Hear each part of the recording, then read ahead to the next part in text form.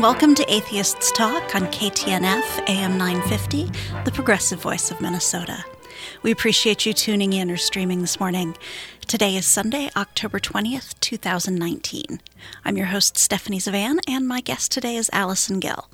During this live show, we welcome your phone calls to 952-946-6205, emails to radio@minnesotaatheists.org, or questions on Twitter directed to Atheists Talk.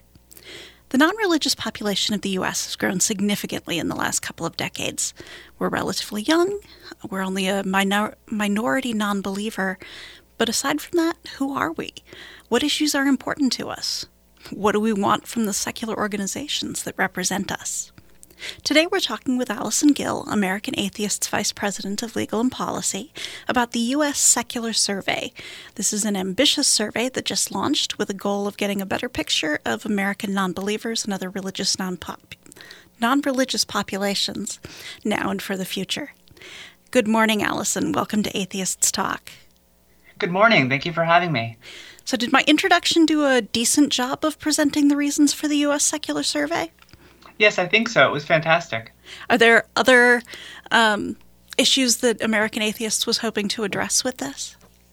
Well, it not only looks at what atheists and non-believers and non-religious folks want out of these secular groups, but also I think it will help arm us with data about this population, so that when we go into Congress or state, legislatures, we're able to talk about what issues people face in their daily lives in a way that will be really helpful for advocacy purposes. Excellent. And I did notice that you are getting a lot of support from the major secular organizations in the U.S. Are they expecting to be able to use this information for their own purposes as well? Yes, we're going to make it's not just to benefit American atheists. We're intending for the survey to benefit the entire secular movement. And we're doing that in two ways. We're going to publish a significantly, large report about all the data and make it available to everyone who wants it. And we're also going to make the data itself available to the rest of the secular movement and also researchers and experts. Excellent. Now, I talked to Gill Navarro-Rivera about a month ago. He's doing a survey for Socioanalytica on political behavior of secular people in the U.S. who are secular. Again, not just atheists, but other people who are not religious. I don't identify with any religion. Do you feel like this has any significant overlap with your survey? Should people be picking one, or should they be responding to all of them? Well, the truth is that our population is really undersurveyed. We really don't know enough about it, and therefore, I would definitely encourage folks to take part in both of these surveys. Gill was also part of our advisory group for the U.S. Secular Survey, so provided some great feedback on what we put together. I would say that the goal here is not sort of a population demographic survey like what we see with Pew and PRI, for example. The goal is to do a deeper dive into our community and to really understand our issues and people, non-believers, people's lives in a deeper way. Therefore, it's not a population survey. It's more of a convenience sample. We're trying to get as many atheists and non-religious people as possible. Okay. I did notice, I've already taken the survey, that one of the questions, there obviously are some demographic questions on there, but one of them is related to age cohort. Do you plan to use that data to look at how the secular landscape is changing as more young people become non-believers? Yes, absolutely. And we know from all the population, demographic surveys that young people are more and more so becoming non-believers. I've seen some surveys that report that the percentage of young people is as high as 13% that identify as atheists or agnostics. So that's an incredibly change over time with this population, this demographic. So when we have this data, we'll be able to report on these different population subgroups And I also hope in the future, after the report is concluded, to be able to take this data individually and break it out and be able to do reports on just this population, for example, of 18 to 24, or also to do reports on other subgroups within our community. Now, you've been working at American Atheists for a while, and obviously the movement has been around for a while. Do you have any kind of predictions on how we're changing as a group, either between older non-religious people and younger non-religious people, or in any other way that you expect this to break down? That's a great question, and it's kind of amazing actually. When my background is mostly in the LGBTQ movement. I used to work, for example, at the Human Rights Campaign, and I started with American Atheists back at the beginning of 2018. And the first thing I noticed when I came into the secular movement, more so, is that we have no data about our community in comparison to most other populations and demographics. We don't know many of the things that other populations know about themselves, which makes it much more challenging for us to advocate for ourselves and to really feel like an individual, a community. So I think one of the biggest differences is that there's no federal data collection. The federal government does not collect any of this data about religious groups, including, non-religious people. And so I think that makes a huge difference. A lot of the work I did in the LGBT movement was to add questions about sexual orientation and gender identity onto national surveys so we could get, information about education and health disparities, all those sorts of things. And that will likely not happen for non-religious folks just because of the challenges in that, getting religion onto national surveys. And therefore, we really have to do this work ourselves. And so I don't think I answered your question directly. So if you want to reframe it, please feel free. As you have been working through this, and atheists are not a notoriously quiet bunch. You've never experienced that, I know. But, has that shaped any of your expectations for what you expect to come out of the survey? Sure. We've seen so much excitement about this survey. It's kind of been blown us away.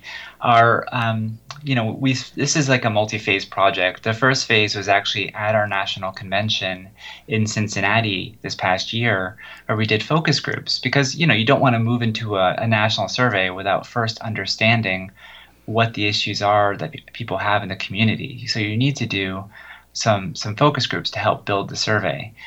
And that's because we lack so much data about the community. So people at the convention loved the survey. They loved talking about their stories. It was one of the most popular things we did at the convention. We did about 12 focus group surveys and interviewed about 100 people. So, we saw there was a lot of interest there. And when we started moving forward with the national survey, we hoped to get 5,000 to 10,000 respondents.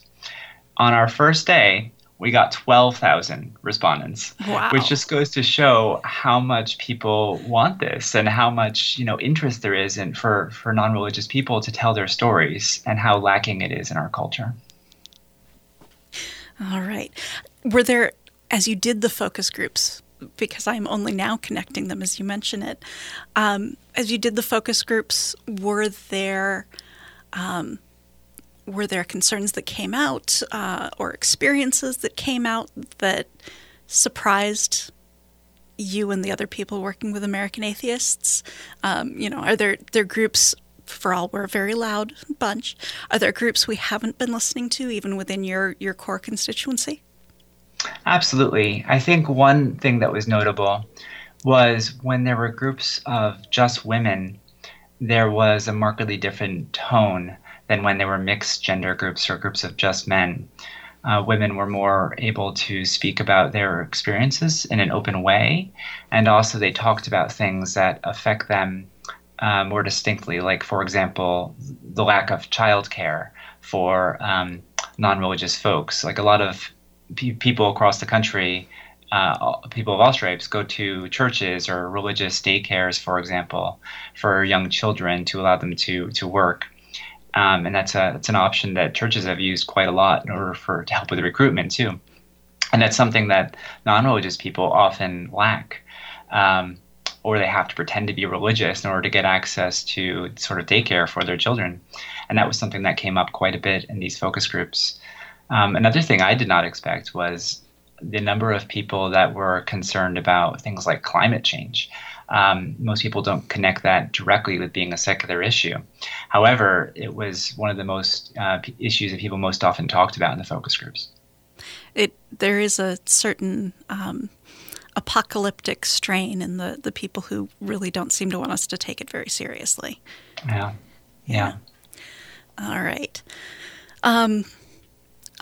We do need to go pretty soon here to the break. I would like to touch just briefly, if it gets long, we'll revisit it when we come back, but why all non-religious people instead of just atheists? Sure, that's a great question. Well, people identify in many different ways, and most folks, I think, have multiple identities. Like, for example, I'm both an atheist and a humanist, right? And so we don't want to leave anyone out or cut anyone out of the survey. It's meant to be a broad swath of the community and to cover everyone who is non-religious. I feel like, especially if we look at the opposition, they don't differentiate between the different groups. They consider us all part of the evil atheist, humanist secularization of America. So why should we should we exclude people? Please stay with us through the break, and we will return to Atheists Talk with our guest Alison Gill. I'm Stephanie Zvan, and you're listening to AM 950 KTNF, the progressive voice of Minnesota.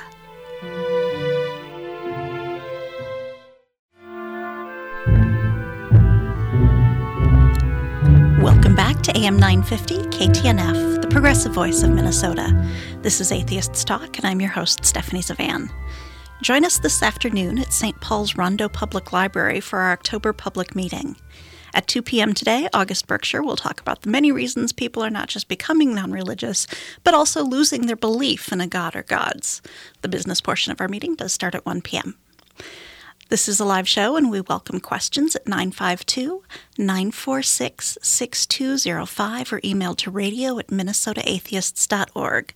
Find us on Twitter or Facebook under Atheists Talk. Today's guest is Alison Gill. Welcome back, Alison. Thank you. So as we were going to commercial, you were talking about the fact that the people who are working with us on a lot of these issues are not necessarily non-believers. So we do still want to survey them and not tell them that they don't count. Maybe if they don't identify the way we want them to, or they don't, even if they don't say they don't believe, right?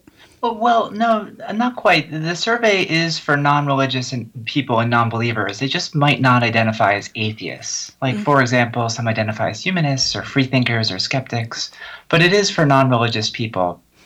And so if a person identifies as a believer, this is not the right survey for them. Okay. So this is not that big population that we call the nuns when we're looking at a Pew survey or something like that. That's exactly right, yes. Okay. The nuns, I think, is a broader category. All right. So let's talk a little bit about what's on the survey.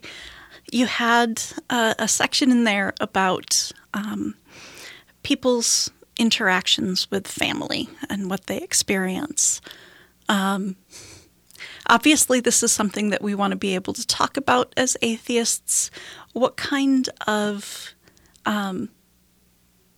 things do you think secular organizations are likely to be able to pull away? What kind of needs can we identify and meet? Sure. Well, I guess there's sort of two questions there, I think, three that had to do with family.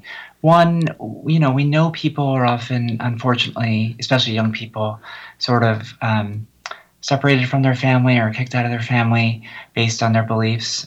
We know it happens to LGBTQ people, for example, but we don't know the rates at which it might happen to young people that identify as non-believers or non-theists, particularly in some more religious areas of the country.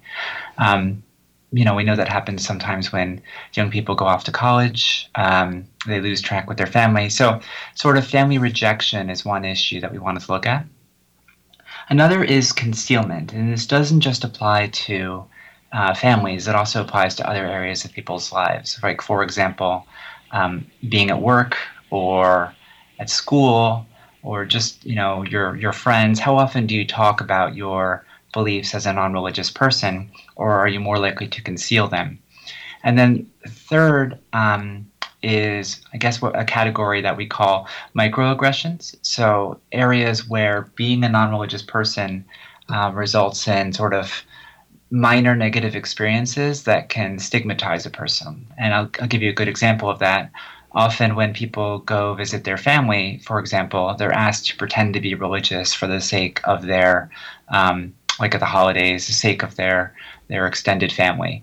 And so that's something that frequently happens, and it'd be a good example of a microaggression. And so what we have on the survey, one of the questions is sort of like a scale to look at how much people conceal their identities, how much people experience those sorts of that level of stigmatization, because that can impact a person's mental health and also other disparities and outcomes. And so this is these questions, and I think you had a similar section on community, and I assume you're talking about both at the moment. But so these are addressing really the outcomes of atheists still continuing to be considered a lesser community in some way. That's exactly right. And, that does vary, I think, by region of the country people live in. In some places, atheists are stigmatized more so than other places. I grew up in New Jersey, where no one really cared. But I think it might be different in the Deep South, for example, or in the Midwest. Right. And I'm in Minnesota, and we don't talk about those things here necessarily because that's just not polite. That in politics, we never talk about those.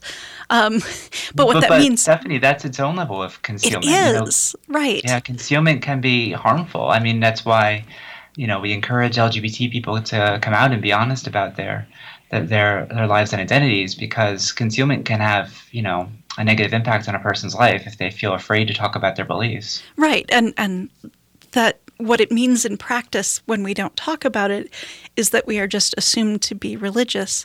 And if we talk about the fact that we're not, I did a library program last year helping to just kind of introduce people to atheists. And one of the questions that I got was, you can't talk about being an atheist basically without telling people that they're wrong, and isn't that kind of rude? And so I had to, of course, point out that, well, religious people are doing that to me all the time. Every time they talk about their religion, they're telling me I'm wrong. So it's just a thing. We're going to have to deal with it. But yeah, just the fact that we are then all not just defaulted, but breaking the silence on that default is an issue. Yeah, and I think that this survey will help make it easier for people to come out about their beliefs as well. When people see that there are, large numbers of people in their communities and states that are non-religious, they'll be more able to be able to talk about their own beliefs. One aspect of the survey that our researcher remarked that she's never seen before was we have 2 open-ended questions at the end of the survey about, people first coming to terms with their beliefs and also any experiences of discrimination. And she's never seen so many people, like such a high percentage of people, write in responses. In a lot of surveys, people just take it, answer the questions, and they don't bother to write in responses because it takes extra time. Right. But we've seen about 1/3 of people write in responses, which really tells you how much people really want to talk about their stories. So that's fantastic. And honestly, we could do a whole other project delving into that sort of qualitative data after this is done. And honestly, we probably should, because people who've been in atheist, generally secular organizing for a while, get kind of bored with that talk. Not necessarily bored, but feel like there isn't maybe a place like we don't need to keep doing that forever and ever. And obviously, either there are things we're not touching on, or there is just always going to be this group of people who need that. And knowing that is probably a good thing for all of us. I agree. And we'll be able to use this data, not just the quantitative data from the report, but also this sort of story data for a number of different purposes. Like, for example, we could, depending on people's experiences of discrimination, relate that to policy goals. We can make this available to local groups as well, and they can understand people's experiences in the community as they come out. All right. We do need to go to commercial. When we come back, I want to talk about the political issues part of this. But Great. Please stay with us through the break, and we will return to Atheists Talk with our guest, Alison Gill. This is Stephanie Zvan, and you're listening to AM 950 KTNF, the progressive voice of Minnesota.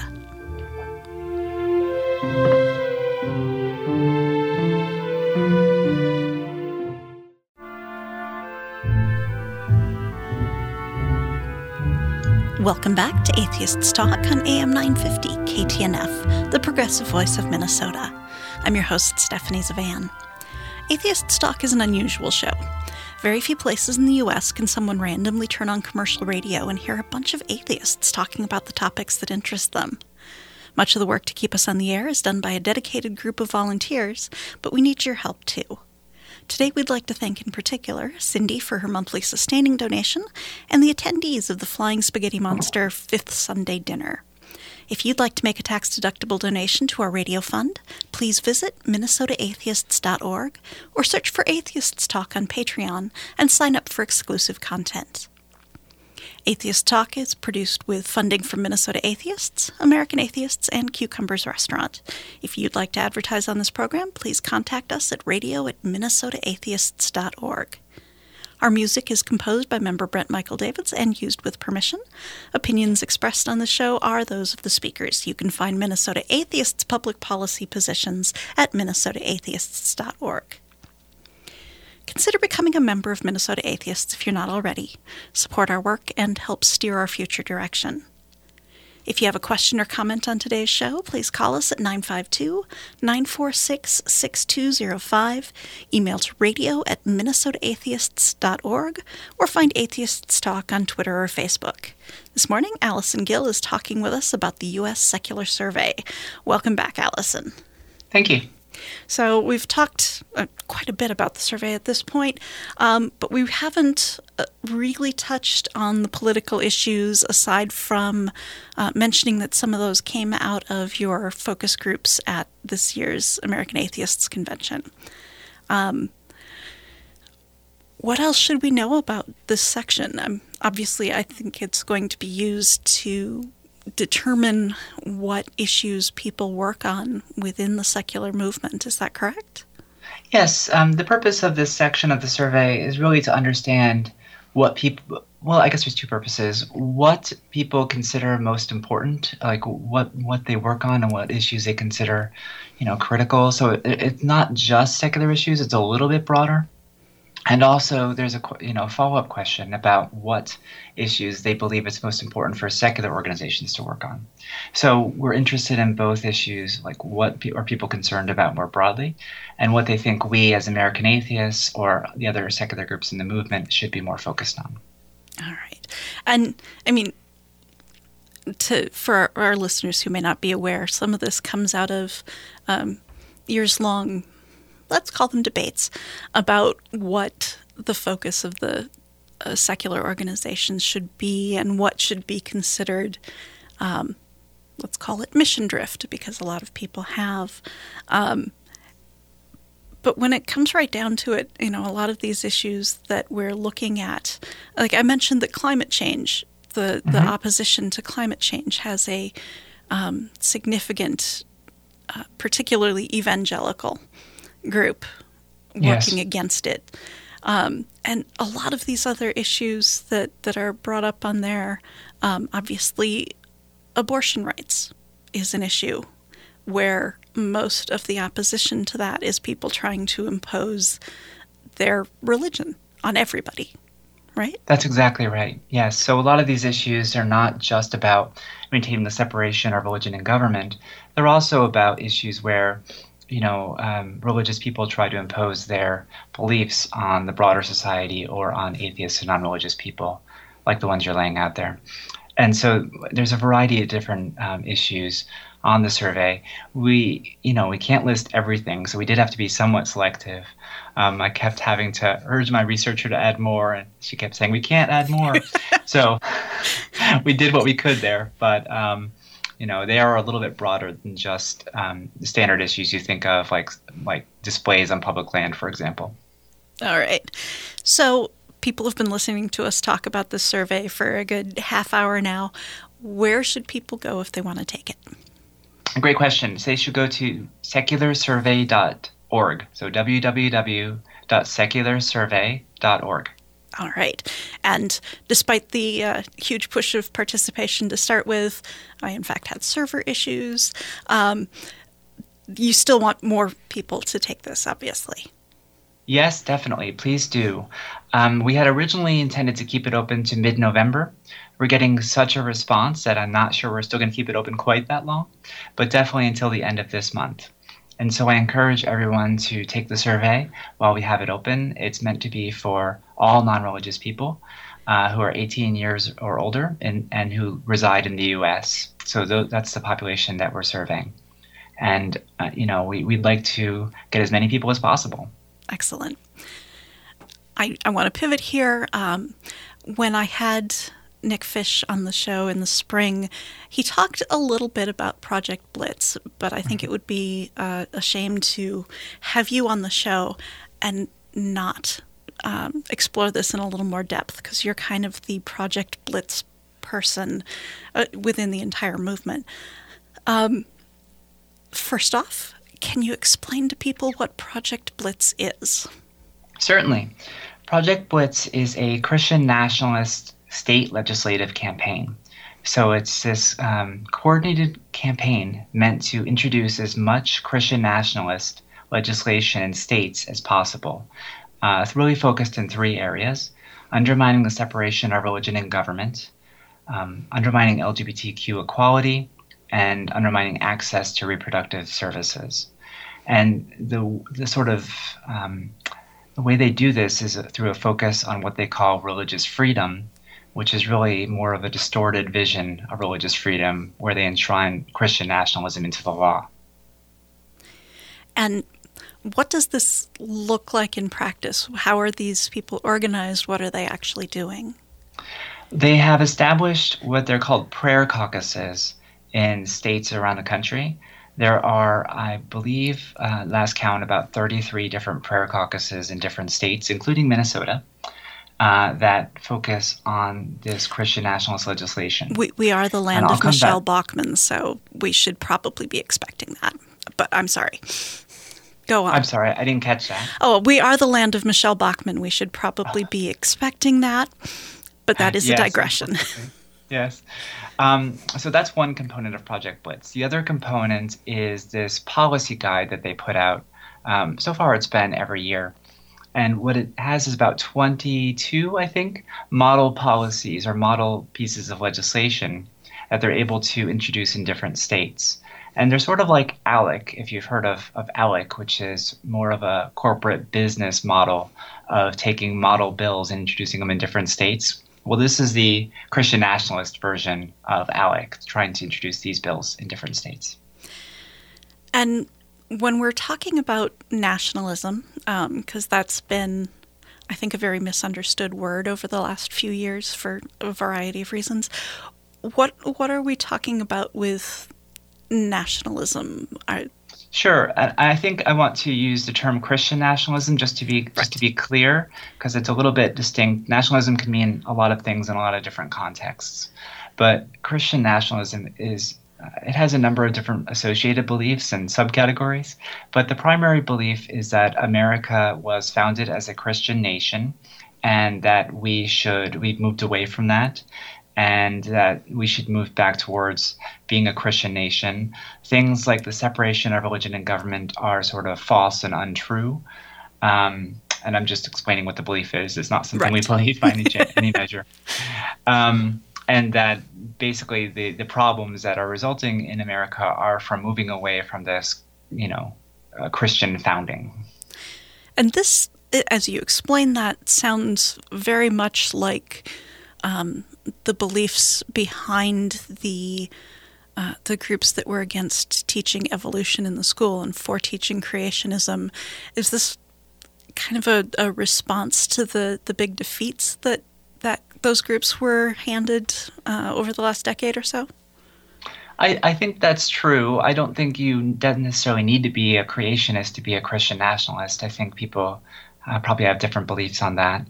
And I also believe that Christian nationalism is really more of a political movement than a religious movement. I mean, it uses religion to sort of exert control, but it is a really concerted, carefully constructed political movement. Again, though, this is I'm not correcting you. I want to expand on that. This is not a new thing. This is something that we saw to maintain segregation. This is something that we saw as the beginning of the push to really lower taxes on people who make a lot of money and on corporations. This is what we saw in response to the feminist movement, was very much political movements dressed in religion. Absolutely, yes. And this is just a new repackaging of those strains of, what political sort of thought that we've been seeing. You're right, throughout our country's history. Just taking those ideas, like, for example, people that you tried to use the concept of religious freedom to push back on non-discrimination laws based on race or gender. So it's a sort of a reflowering of those sorts of arguments. So how long have Project Blitz been working on this, and what kind of progress have they been making? So I believe Project Blitz got started in 2015, give or take. It's hard to know fully because they're sort of a secretive organization, and they become more secretive as they've gotten more attention over the past year. So they have made a significant level of progress, though. I mentioned that they have 33 prayer caucuses in different states, and that's been expanding rapidly. They've also, I think this past year, they managed to introduce more than 80 pieces of state legislation all across the country in different states. So these are primarily, this year, we saw things like bills promoting "In God We Trust" posters in every school classroom and, in public schools. So mandatory posters to put out the idea that this is basically a Christian nation through the motto on school walls. And then the other thing we saw that was very popular this year is bills requiring schools to have Bible classes. So these are elective Bible classes. This was an issue that was supported by the president. He came out vocally in favor of it. So we just saw an explosion of these types of bills around the country. Well, we do need to go to commercial relatively soon, but what other kinds of issues or bills, when we're seeing them, should we know are Project Blitz backed? Sure. Well, some of the other types of bills we see are bills we've actually seen for many years, sort of, that are brought into the Project Blitz policy guide. Things like state religious freedom restoration acts, which seek to create religious exemptions in the law. And also bills, for example, that would allow discrimination in foster care and adoption, so that, placement agencies that receive state funding are then able to discriminate based on their religious beliefs. And that primarily affects LGBTQ people, but it also affects single people and atheists and non-religious people. All right. Please stay with us through the break, and we will return to Atheists Talk with our guest, Alison Gill. I'm Stephanie Zavan, and you're listening to AM 950 KTNF, the progressive voice of Minnesota.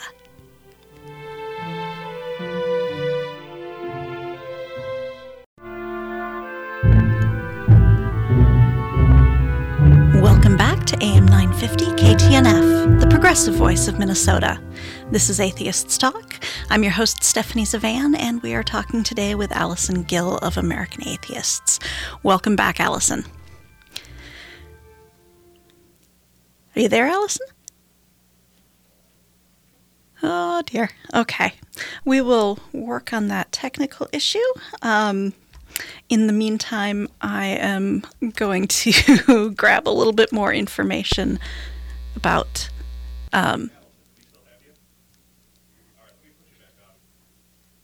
Hang on a sec.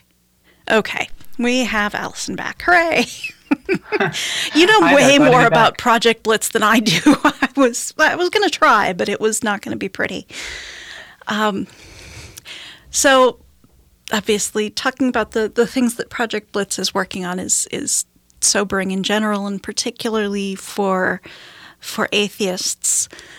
What is American Atheists working to do to push back or to combat Project Blitz?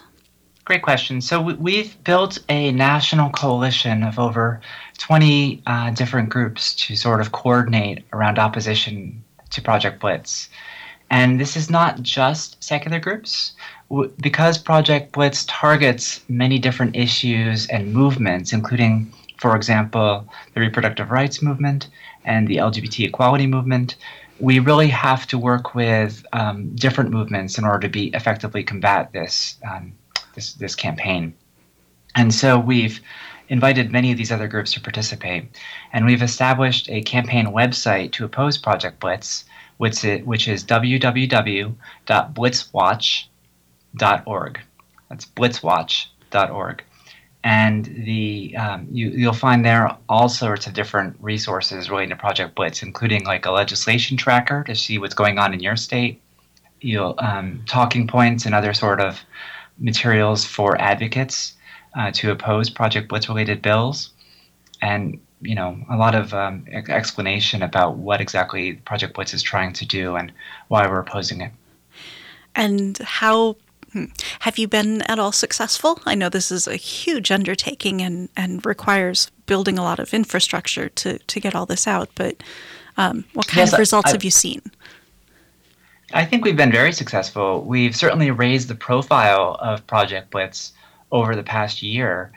Project Blitz, one of its goals was to sort of operate in secrecy by establishing these prayer caucuses and taking lawmakers sort of by surprise. It's really a deceptive campaign, and by exposing it, we can limit its power. What they do is establish these prayer caucuses, which, on its face does not sound like a Christian nationalist thing. It just sounds like a religious thing. So they're able to sort of deceive lawmakers who are religious, who are not all Christian nationalists, into participating in this caucus, which they just think might be about prayer or religion more broadly. And then start off sort of with low-key items, maybe celebrating like the week of the Bible or something like that through a resolution, and then build to worse policies and more destructive legislation over time. And possibly in some states even bringing in people like, Democrats, for example. So it really does, I think by giving people more information about Project Blitz and also some messaging to oppose these bills when they're sort of come up in their states, we're really empowering people to oppose this campaign in a stronger way. And I kind of want to highlight that about bringing in lawmakers who are not interested in Christian nationalism. We as a movement get pushback sometimes about why do we have to be such hardliners on these really harmless questions of religion and government. And so it turns out that those supposedly harmless issues in and of themselves are kind of a wedge. Yes, absolutely. Project Blitz guidebooks are really clear about that too. They're meant to escalate. They're meant to start off with things like "In God We Trust" posters in schools. And we've seen, for example, in Florida, they use horrible events like shootings to point to the need for more God in schools. as if, a poster would stop a shooting. But then, you take advantage of those sorts of incidents, introduce these bills, which don't get a lot of opposition. Because when they introduce these bills, and by the way, one was introduced in Minnesota last year, they basically attack lawmakers who stand up and oppose the bills in the legislature. This happened in Minnesota to a senator named Senator John Marty, who opposed the "In God We Trust" in schools bill. And so he got dragged through the mud on places like Fox News and Breitbart for standing up and saying, this is not my religious beliefs. I think this hurts religious freedom. It does not enhance religious freedom. Right. And he's been a vocal opponent of Project Blitz since that time. He is, in general, a wonderful ally on secular issues, religious himself, but he has a very strong understanding of religious freedom. Absolutely. Yeah. So let's talk a little bit about what people can do. Obviously, political attention keeps being drawn to the national level. There's a lot going on. But what can, aside from obviously going to Blitz Watch and keeping an eye on their local legislation, what can people do? I mean, we're at an election year. There has to be something we can do. There's always an election year. Oh, certainly. I mean, I would encourage everyone to, of course, register to vote. That's actually one of the questions on the U.S. Secular Survey. Are you registered to vote? Because our community, non-religious people, tend to undervote based on the size of the population, which limits our effectiveness and power as a community. So it's really critical that we register and that we vote. And I'm not going to encourage anyone to vote in a specific way, but register and definitely vote. And then, of course, you just mentioned the blitzwatch.org site. It has a lot of resources about what Project Blitz and what its aims are. And we also, at American Atheists, have an action alert set up so that you can inform your local lawmakers about Project Blitz, because it's most important that we tell lawmakers about Project Blitz at the state level, because that's where its focus is. And so you can find the action alert at atheist.org, which is our website, www.atheist.org. And when you click on the action alert, it will send an email about Project Blitz to your state senator and state representative so that they can become more informed about this campaign. Wonderful. Thank you so much, Alison. If you're willing to stick around, we will also record a Patreon extra. But in the meantime, I will send people to secularsurvey.org, blitzwatch.org, and obviously atheists.org, isn't it, for American Atheists website? Yes, it is. All right. I'd like to thank our audience for tuning in to Atheists Talk. This is Stephanie Zavan, your host. I'm proud to be on the air with Minnesota Atheists, and I hope you appreciate the show. The show depends on the generous support of our members, our sponsors, and our donors. Please consider supporting the show through the donation link at minnesotaatheists.org. This is Atheists Talk on AM 950 KTNF, the progressive voice of Minnesota. The podcast for the show will be on our radio page as soon as possible. Have a great Sunday, everybody.